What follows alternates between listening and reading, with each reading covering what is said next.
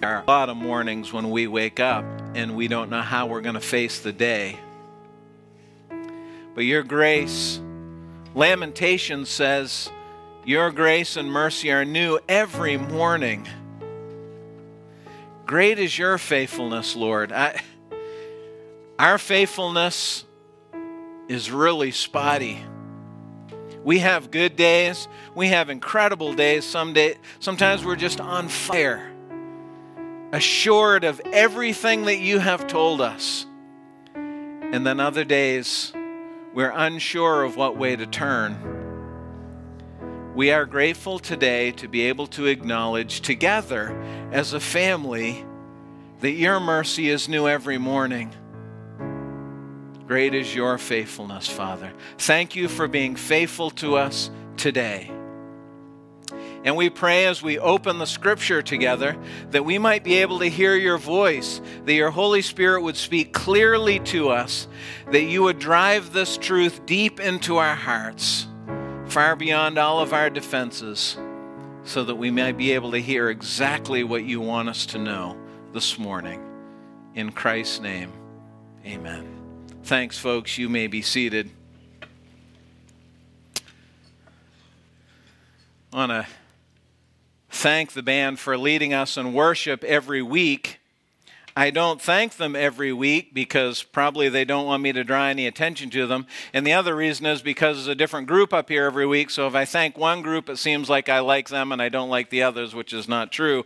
But I am very appreciative of our band, for Catherine and Joe and Tara leading every Sunday. And I think there's like 28 or 30 people who are a part of our worship team. We have all kinds of drummers and keyboardists and guitarists and singers. And it's nice to see that Justin's lessons are starting to take. I try to spend as much time with him as I can every week, but I'm a busy guy, so he is fortunately able to meander through without me sometimes, so it's good to see that. We're glad to be able to be together like this, to have these times of worship. You know, I was talking to someone the other day, and I said, when you're standing out there by yourself at your job, or you're at school, or maybe even in your neighborhood, sometimes it feels pretty lonely. But when we come together like this, we're reminded, right? We're reminded that we're not alone. We're reminded that God is great, that He is faithful, that He is powerful, and that He has a plan for us, and He has a purpose for this world. And that's what we talk about when we come together like this. We talk about what God wants to do in us and what He wants to do in this world. Now, we are in our 9th week of the book of Hebrews already. And if you have been with us for some of those, you may have noticed that Hebrews is not an easy book. I will tell you right now that Hebrews is not an easy book to interpret and teach. And it's probably some of it not very easy for some of you as hearers as well. We are being challenged about how we view Jesus Christ. And we have been warned twice already. There's 5 more. There's 7 warnings in Hebrews that we're going to look at. We've already looked at 2 of them. We've been warned not to drift away from Christ, and we have been warned not to harden our hearts. And now we come to a passage in Hebrews chapter 4 that includes this line: the word of God is sharper than any two-edged sword. What does that mean? It sounds violent and brutal. I thought God was supposed to be love. I thought God was all about peace and mercy. I don't know about you guys, but I'm one of these people that I hate anything very close to my eye. I'm kind of glad for my glasses because they keep things away from my eyes. I'm the guy that if you gave me drops to put in my eyes, I would go like this and they would just run down my face, because as soon as somebody started to squeeze the bottle, I would close my eye, you know. I just don't like it. I can't even imagine a scalpel near my eye. Can you imagine that? A scalpel near your eye? But every year, 1.3 million people have cataract surgery. I made the horrifying mistake of Googling cataract surgery this week. I know things now that I wish I had never known, and I will probably never forget. They literally take the lens of your eye off to fix it. 400,000 people every year have open heart surgery. Crack it right open. But it saves people's lives, doesn't it? Many of those people would die if it were not for that scalpel in the hands of the surgeon. Blades save lives.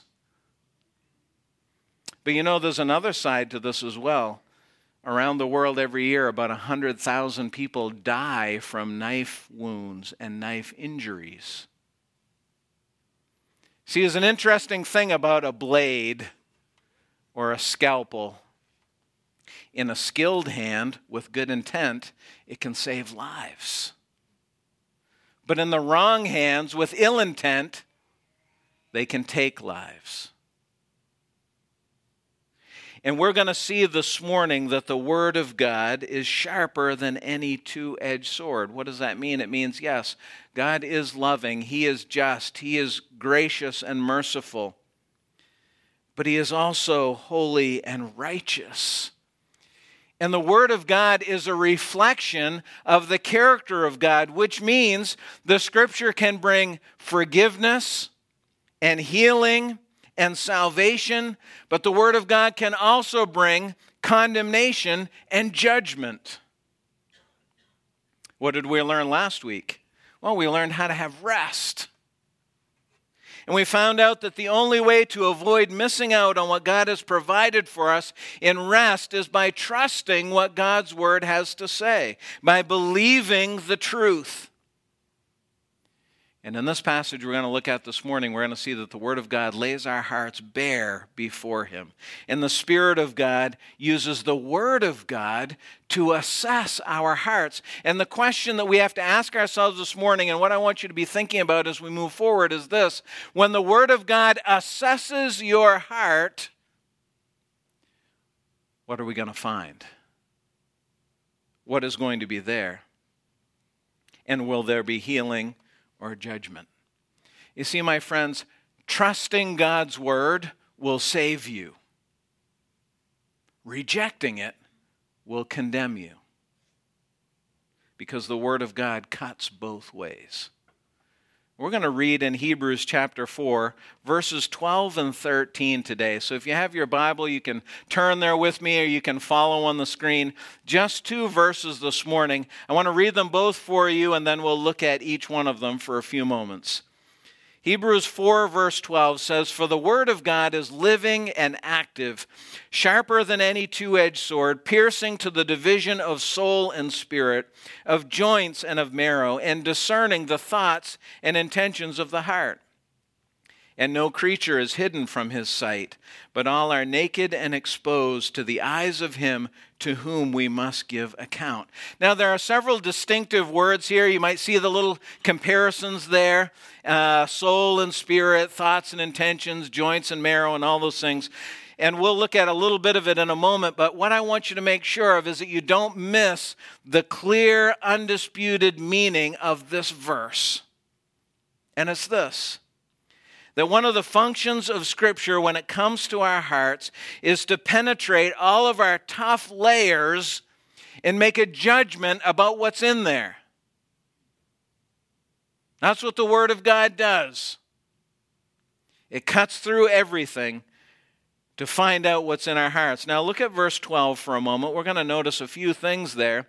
And I want you to see that there's the word discern. It says discerning the thoughts and intentions of the heart. Now the word discern is the Greek word kritikos, from which we get our word critical. And it really means to assess.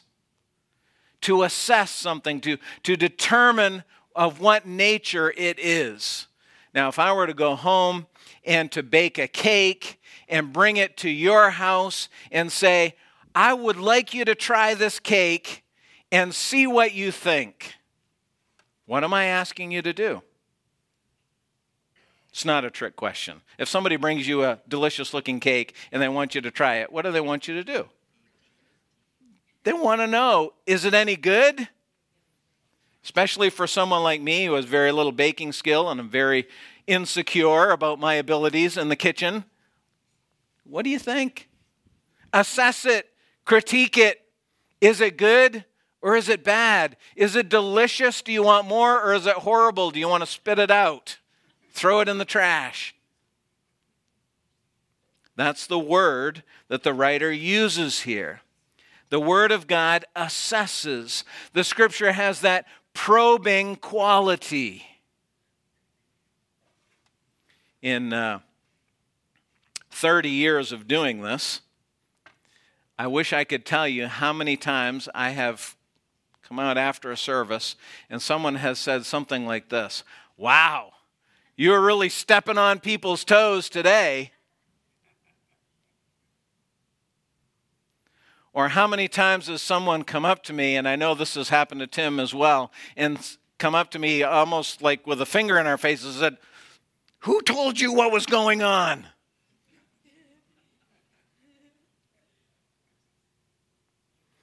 Or sometimes I think people just get mad and don't come back.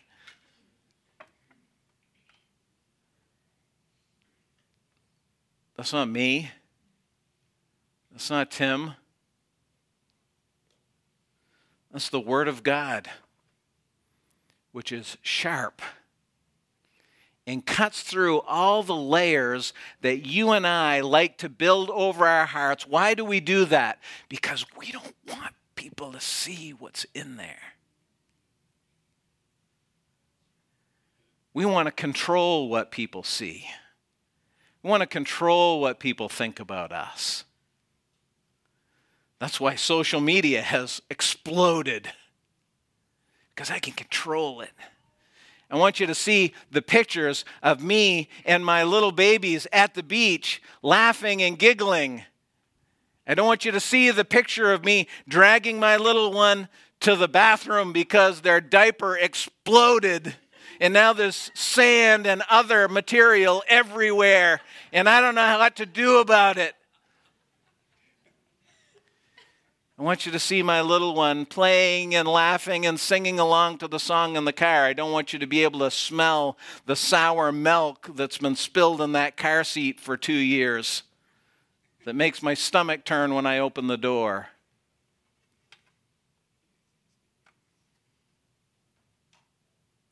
When we come here, it feels like our toes are getting stepped on, and it feels like somebody that shouldn't really know everything about you can see right through you. That's the Word of God. The Bible is not a $1 flea market paperback. What does the writer say? It's alive. It's living. It's active. In other words, the Word of God demands a response. That's why every single Sunday, whether it's me up here or Tim up here, we usually end with, sometimes we don't say it like this, but what are you going to do with what you now know? Because the Word of God demands a response. Over in Isaiah 55, Isaiah says it this way: "As the rain and the snow come down from heaven and do not return there, but water the earth, making it bring forth and sprout, giving seed to the sower and bread to the eater, so shall my word be that goes out from my mouth. It shall not return to me empty, but it shall accomplish that which I purpose, and shall succeed in the thing for which I sent it." Now I know you don't like the rain. I know it's raining. I know it's 43 degrees. I know it's the last day of April. It stinks, okay? Get over it. We're grown-ups. We live in Maine. This is the way it works. And for the next 7 days, it's going to rain. But do you know what's going to happen after that? I looked on the weather app this morning. in the vain hope that it wasn't going to rain for the next 7 days. But you know what it's going to do next Saturday or Sunday? The sun's going to come out. And the black flies are going to come out. That is true. I'm trying to paint a rosy picture here, Scott. There are going to be millions of black flies. I'm sorry. Again, Maine. And the grass is going to grow. And my maple trees on my front lawn, which are so stubborn every year and are the last trees on the eastern seaboard to have leaves, those buds are going to come out.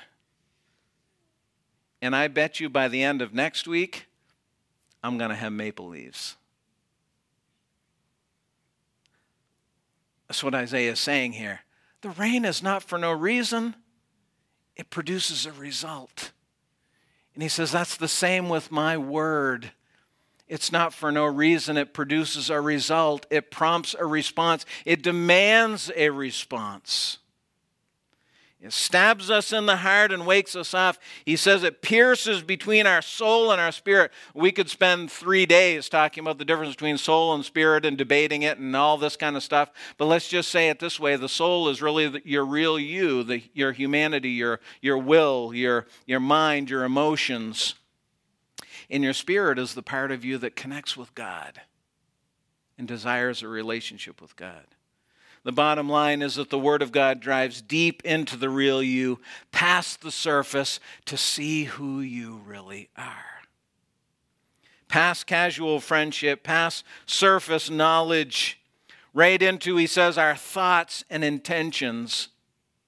How we really feel, the emotions that drive us, our thought processes, our deep opinions, all the way to our attitudes and our motivations. Hey, wait a second. That's kind of scary. I don't know about you, but there are lots of times when I have just enough energy to put out there what I want people to see, but if you go very deep, you'll see that my attitude is not what it should be.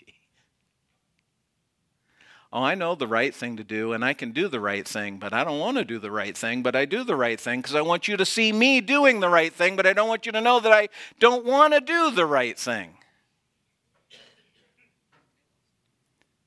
But the Word of God goes through all of that to our opinions and our attitudes and our motivations. What does this mean? Why does it matter that we know this? Well, because it means that, verse 13, no creature is hidden from his sight. That is God. Now, you can certainly hide things from me. I mean, most of you I only see once a week. Some of you, I don't even know you. So you can hide things from me. And maybe you can hide things from some of your friends and some of your coworkers. And if you're really good, you can hide things from your spouse if you have one, or you can hide things from whoever is closest to you. But you are not hiding anything from God. You're not hiding anything from Him. We cannot hide our sinful thoughts, our attitudes, our motivations, let alone our actions from God who sees all. No creature is hidden from His sight. Why? What happens? Well, the Spirit of God takes the Word of God. And notice the next phrase in verse 13. But all are naked and exposed to His eyes. Now, this language is incredibly picturesque, isn't it? Naked. No one wants to be naked in front of someone. That's embarrassing. It's horrifying. The implication here is that there's no hiding. I found out that this word literally means poorly clothed or slightly covered. It doesn't actually mean stark naked, which is what you think and what I think when we read it in English. That's how we use it. But the Greek word means poorly clothed or slightly covered. And I thought, well, that's interesting. And then the more I thought about it, I thought, that's more than interesting. It's fascinating that God uses this word in this spot.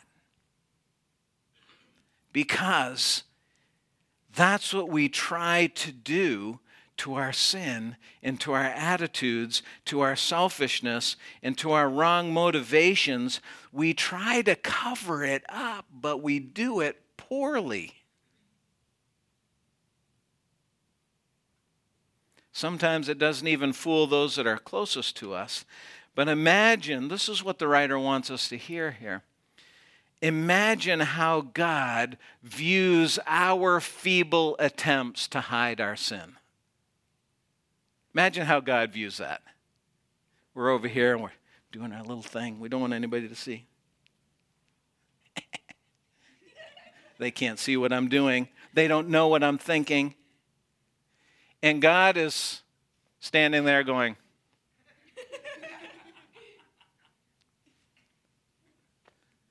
an extremely poor attempt to cover up what you're doing. I can see you. I can see all of it. That's what he's saying here. Not only naked, but he uses another interesting word as well. He says exposed.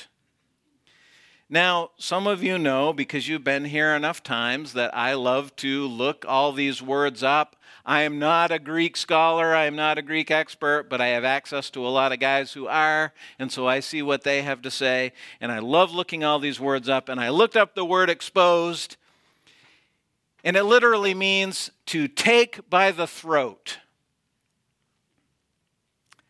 What in the world does that have with being exposed? What does that have to do with being exposed? To take by the throat.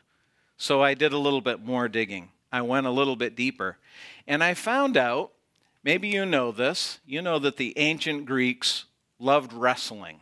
The ancient Greeks were the ones who came up with the first Olympic Games way back when, and they loved wrestling. And the word that's translated exposed in our English Bible is a wrestling term for a chokehold. In this chokehold, the aggressor would come up behind the enemy, grab them by the neck, and lean back, perhaps wrap a leg around the body of their enemy, and lean back and stretch them back so that their neck would be exposed if it was in battle, so that they could kill their enemy. And the picture here for us is of vulnerability. When a person is in that position, when they're in a chokehold and their neck is exposed and all of their vitals, they're vulnerable. They can't defend themselves. And this is the picture that we have. All are naked and exposed to his eyes. Our sin is poorly covered, and before God we are vulnerable. That's why you feel uncomfortable sometimes when I'm up here or Tim's up here and we're opening God's Word for you and we're explaining what God desires from us and what He asks of us and what He expects of us and in some cases what He demands of us, and you're squirming and uncomfortable and you're wondering if anybody's looking at you and you're wishing you had thought of something else to do instead of come to church that day. That's why. Because your sin is poorly covered and you're vulnerable. It exposes our sin and our error. It shows us where we are wrong. Let me read verse 13 for you again in its entirety, because I want to just look at that last phrase. And no creature is hidden from his sight, but all are naked and exposed to the eyes of him to whom we must give account. I don't know how you're going to respond to this, but if you thought the first part of this verse was disturbing and scary, I think this part is the most disturbing and scariest. To whom we must give account. The word account there means reasoning. It means expressing yourself with words. And the picture is this. There is going to be a reckoning between you and God. There's going to be a little face-to-face one day. And you are going to have to explain how you lived your life.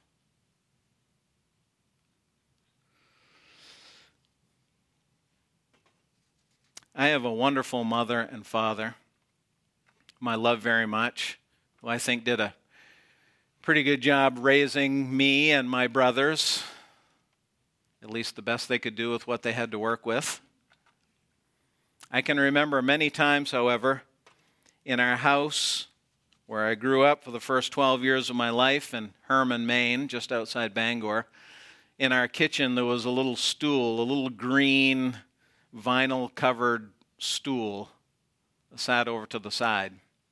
And I was always irritating my brother. I have two brothers. One was much younger and was not even born yet when I'm thinking about what I'm describing. The other one is a year younger than I am, and I just thoroughly enjoyed irritating him. That's just the way it was. And I got in trouble many times for doing that.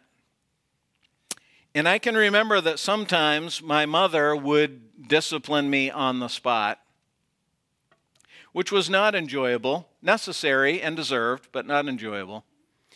And then sometimes when the situation called for it, she would tell me to sit on that stool, and she would say, "Mike, you have to sit there until your father gets home from work." I hated those times because I knew what was going to happen. My dad was going to come home from work, and my dad is a wonderful, loving person. He is the best dad in the world. I feel bad for all of you that had to settle for second best or worst. Fantastic father, but oh boy, I hated having done something wrong and sitting in that stool and him coming in and my mom saying, "You need to speak with Mike."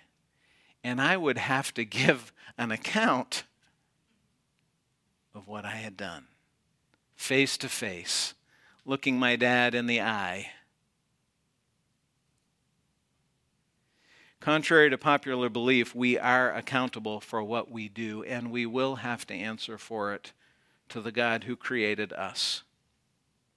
Most people are convinced that they answer to no one. But that's not what the Scripture says. It says we are accountable to the one who has given us life. Can I ask you this? What do you believe about the Word of God? You believe it's just a book? Or that it is alive and powerful, that it lays our hearts bare before God? My advice is do not take the Scripture lightly. If you trust it, you will be saved. If you reject it, you will be condemned. The Scripture is taken out of whole cloth. It must be accepted, received, believed, and obeyed in its entirety. You can't read and treasure and obey the parts you like and reject what is difficult. You have to take it all. Let me ask you this. Are you avoiding a scriptural principle in your life because it condemns your desires? Is there part of your life that you need to bring into line with God and His Word? in regard to your attitude toward other people, in regard to your sexual purity, in regard to how you use your money, in regard to how you treat other people, your attitude, your gratitude and thankfulness. See, here's the thing. We need protection. We need protection from the deceitfulness of sin, and we need protection from the lies of Satan. And if you are not bringing your life into line with God's Word in every area of your life, with the truth of the Bible, then you are believing the lies of Satan. Scripture gives us that protection. It exposes Satan's lies and the lies that we tell ourselves. Your heart needs to be laid bare. It needs to be opened up, exposed. The good news, when we do that, when we allow that to happen, the Scripture brings healing. My encouragement to you is to let Scripture expose the error in your heart or in your life, and let the scalpel of truth cut out what is wrong so that God can make you whole. There's forgiveness and strength and grace and help. See, here's the thing. Your sin is poorly hidden. Maybe well hidden from me, but it's poorly hidden before God. Your innermost thoughts, your attitudes are exposed, and you will have to give an account to Him one day, face to face. You'll have to reason out why you chose to live the way that you live, because every single one of us will stand before God. Yikes. Now, the good news is you don't have to stand before God alone. If you have trusted Jesus Christ, you know what the Scripture says? Scripture says that He is our advocate. And you won't stand there alone. You will stand there with Christ by your side, and He will testify for you. He will say, Father, this is one of mine, and my blood covers all of their sin. The standard of truth leads to life. There's one way to the Father, Jesus Christ. One way to stand face to face with God and be saved. That is Christ. My friends, do not take the Word of God lightly, but enjoy the healing that comes when we allow His Word to do surgery in our hearts and to make us right before God.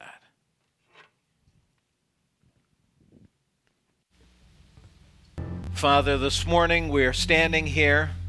We have heard your word. We are asking that the Holy Spirit would take it and impress its truth upon our hearts. For those who are wrestling with sin that they think is hidden but is exposed to you by the light of your word, I pray that you will bring grace and healing, that you will bring hope where there is none. We are so thankful to be able to gather in this way, to encourage and challenge each other. And I pray that as we go out into this community, that we will be a light in the darkness, that we will take the truth with us, that others might know the one way of Jesus Christ. I pray that you would just give us the strength that we need for whatever is coming this week, Lord. We have our plans, but our lives are in your hands, and you alone know. So strengthen us and prepare us for what is ahead. In Christ's name we pray. Amen. Thanks.